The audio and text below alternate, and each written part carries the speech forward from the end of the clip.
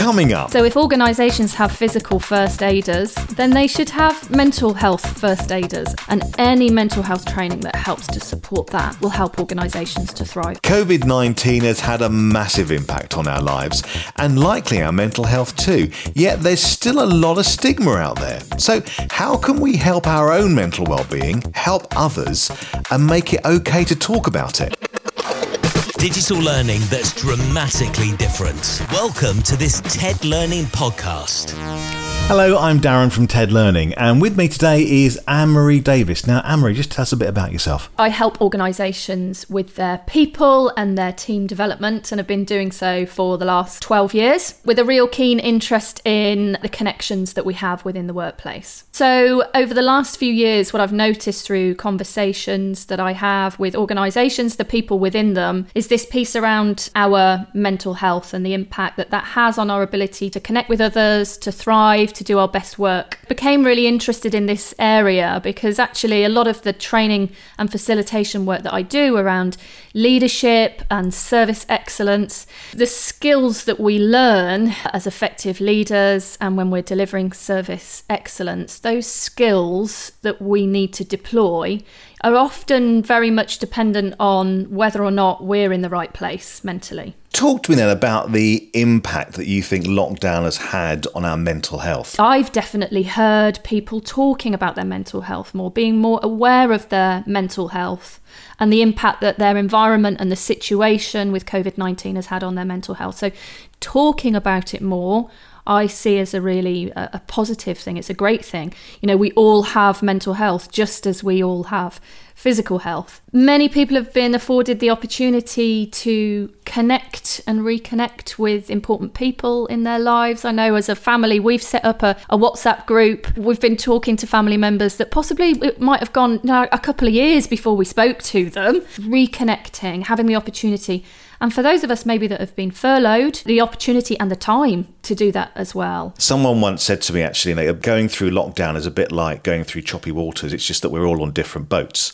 Just talk me through kind of the different kind of experiences from a house share to a family to someone living on their own. How have different people been affected by lockdown? We're all in different boats, and some of us are in catamarans and maybe have enjoyed being furloughed and having 80% of our salary and reconnecting with friends and, you know, drinking gin in the garden or whatever it might be. But sadly, many people have experienced a huge increase in their anxiety levels, perhaps experiencing what anxiety is like for the first time in their lives and being confused by those kind of irrational thoughts and fears that we have, and some of them very rational, actually. Some people haven't had gardens to get out in to enjoy and have felt isolated, perhaps with young children who aren't in school. And sadly, many people will have experienced trauma of having the illness themselves, of knowing others or being worried about others getting COVID-19.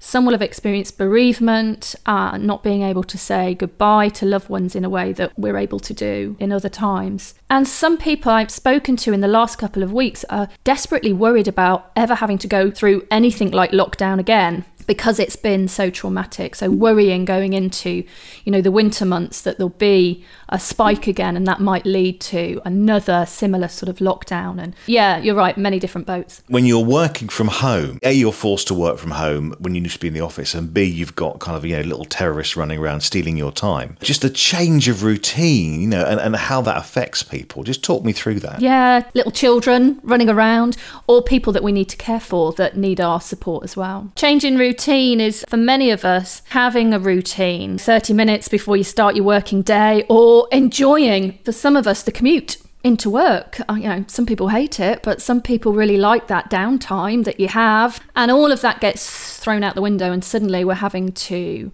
create new routines, and that can be difficult. Us fellas, not very good, are we, about speaking around our mental health? Why do you think that men have a bigger problem with speaking about their mental health than women? There is so much stigma still around being a male and being mentally ill. Parents will still say to children, "Oh, come on, you need to man up." You know, phrases like that are still bandied around and they're still used. Things like that can be quite damaging in terms of children, especially boys, growing up And I think that's at the heart of the problems that men face in terms of wanting to reach out and talk about how they're feeling, knowing who to reach out to and share how they're feeling and what's going on for them. There's been a tremendous amount done in terms of great campaigns with high-profile celebrities that have really helped to improve things. Things like it's okay not to be okay, encouraging men to be honest and open about their mental health. It is okay to feel sad, and it's good to talk about that. So what can men do to help themselves? Females in our lifetime, because of our biology, we will see our GP much more within our lifetime than men will, and we're used to bearing it all physically and possibly emotionally as well. And because men aren't necessarily afforded that opportunity, they're not so used to thinking, do you know, I am going to pick up the phone and I'm going to make an appointment with my GP. But I think that's certainly something that would help. Reaching out and talking, whether it's through counselling, whether it's through talking therapies, or whether it's just reaching out to somebody close to you that you know is that person that you can rely on to listen. It doesn't need to be the person that you think is going to have all of the solutions and fix you. In fact, it's much better to speak to that person who remembers that they've got 2 ears and 1 mouth and they use them in that order. That's really key as well. If you are, wanting to reach out more, what are the signs to look out for when someone's mental well-being is suffering? That's really key, isn't it? That us, men and women are aware of the signs of what to spot that might mean that actually it's probably time I said to John, let's have a chat, how are you doing? Some of the things you can look out for are signs like men, they might be drinking more, maybe engaging in more risk-taking behaviour than they would ordinarily, looking out for that sort of stuff, or just a general change in behaviour where you think, do you know what, I don't think he would have reacted in the same way as he did, a few weeks or months or years ago. Somebody that talks about sleeping badly, maybe seeing a change in how someone is looking after themselves as well. If you notice anything like that, it's about taking the time to just say, it's not rocket science, how are you doing? But making sure that when we ask that question, how are you doing, that we're not asking it because we're expecting someone to say, well, I'm fine. We're asking it with a real intention to have a conversation. And so our tone of voice and our body language very much says, I care about you. How are you? Why is taking care of our mental health so important? What happens if we ignore our own mental health and just soldier on? If we're not aware of our mental health and the fact that it might be slipping, when we find ourselves sort of saying things to ourselves internally like, oh, there's no point. Nobody ever listens to me. Why am I always the one that cocks up, or whatever it might be?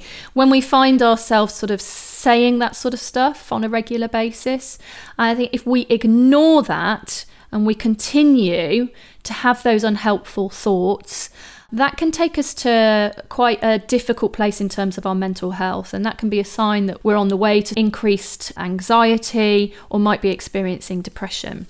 And it sounds really cheesy, but when you get the Americans to go, yeah, I'm really great at this stuff, and then wake up in the morning and saying it sounds really, really odd. But actually there's been research, hasn't there, that if you keep doing that and keep saying that nice stuff as a habit, that's actually really good for you. When we look after ourselves and we're kind to ourselves, it's seen as being selfish. But actually, it's so key that we do look after ourselves because, if we do that, we're much more able to do the same for other people. You can't pour from an empty cup. And we often talk about the analogy we use in mental health training is around looking after ourselves. Put your own oxygen mask on first, because you can't help the person next to you unless you've done that. So whether it is positive affirmations like the ones that you've just said, or strategies that you can use when you find yourself maybe having what might be a bit of an irrational thought, nobody ever listens to me. In that moment, actually being aware that that's not a helpful thought to have. And let's pick this apart a little bit now and think,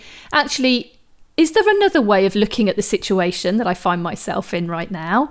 And if I was sat next to a friend right now and I told them that thought, what would they say to me? And the chances are they'd say, that's not true because I've listened to you on this occasion. You're really helpful with this and what have you.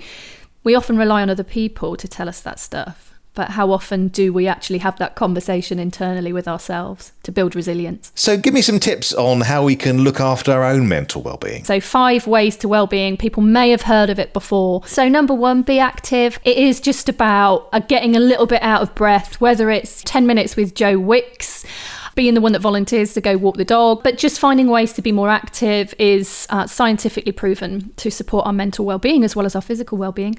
Learn new skills. So when we are learning something, we generally are improving our self-esteem. We feel like we're contributing to something that's more kind of purposeful than just the day-to-day. Learning a new language or learning how to make candles, it doesn't matter. Learning something really helps to improve our mental health.